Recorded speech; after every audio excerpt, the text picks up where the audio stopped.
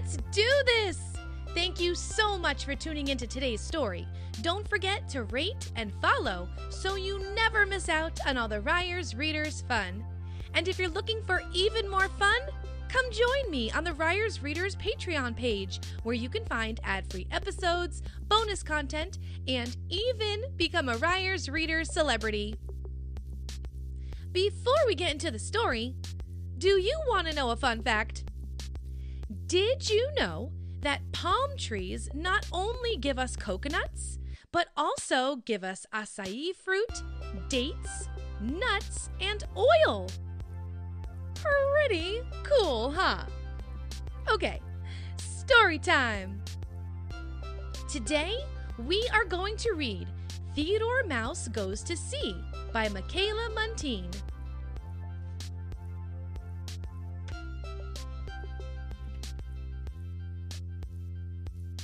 Every morning, Theodore Mouse woke up with the sunrise. He made his bed, he brushed his teeth, he combed his whiskers. Then he climbed to the roof of his house and looked out over the rooftops of all the other mouse houses. He looked out beyond the trees and beyond the shoreline to the sea. Every morning is the same, Theodore said. I make my bed, I brush my teeth, I comb my whiskers. Then I climb up to the roof. The only thing that changes, Theodore sighed, is the sea. Sometimes it is rough and wild, and sometimes it is smooth as glass. Then Theodore Mouse thought of something he had never thought of before. I will go to the sea, he cried. I will sail around the world, and every morning I will wake up in a new and different place. But then Theodore thought of something else he hadn't thought of before. He didn't have a boat. He sat for a while, wondering what to do.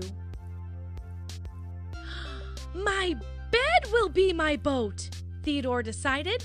My sheet will be my sail, and I will be the captain of my ship. So Theodore huffed and puffed and pushed and pulled his bed to the shore. His mother and father and sisters and brothers and aunts and uncles all came to see him off. What if you meet pirate cats? His mother cried. I will bash them and smash them, Theodore answered bravely. What if you meet wild water rats? His sister cried. I will bop them and bang them, Theodore replied. And off he sailed. Theodore saw many things he had never seen before. He sailed to warm tropical lands. He ate mangoes and pineapple and slept under palm trees. He sailed to snowy, icy lands. He met Eskimo mice who taught him how to cut holes in the ice and fish in the cold water. Then, one day, while Theodore was sailing, a big storm blew up. The sky turned black. The boat rocked this way and that. Theodore's stomach rocked this way and that, too. Just when he thought things couldn't get any worse, they did. A big ship of pirate cats sailed up on his port side. A big ship of wild water rats sailed up on his starboard side. Poor Theodore was all alone in the middle. What was he going to do? Suddenly, Theodore had an idea. He threw one of his pillows at the cats. He threw his other pillow at the rats. Feathers flew in all directions. They stuck to the wet fur of the pirate cats. They stuck to the wet fur of the wild water rats. The feathers made them sneeze and wheeze and cough and gasp. But all Theodore Mouse did was laugh. Ha ha ha! He cried. You all look like a bunch of chickens. And he sailed away as fast as he could. The sky cleared. The sun shone. "I think it's time to set sail for home," said Theodore Mouse. Theodore's mother and father and sisters and brothers and aunts and uncles were all at the shore to meet him. They were happy to see Theodore, and he was very happy to see them. Everyone helped him push and pull his bed back to his house.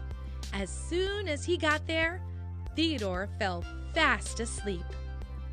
The next morning, he woke up with the sunrise. He made his bed and brushed his teeth and combed his whiskers. Then Theodore Mouse climbed to the roof of his house, where all the other mice were there, waiting to hear about his wonderful adventures on the high seas. The end. Don't forget to stick around to see if you can answer today's paying attention question.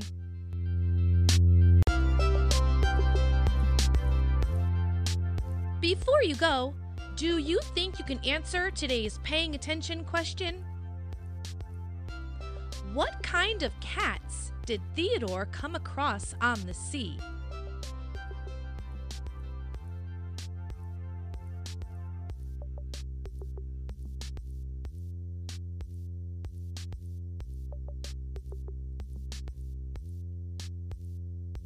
If your answer was pirate cats, you did it! Great job! You sure were paying attention. I hope you enjoyed that story. I wonder what we're going to read next.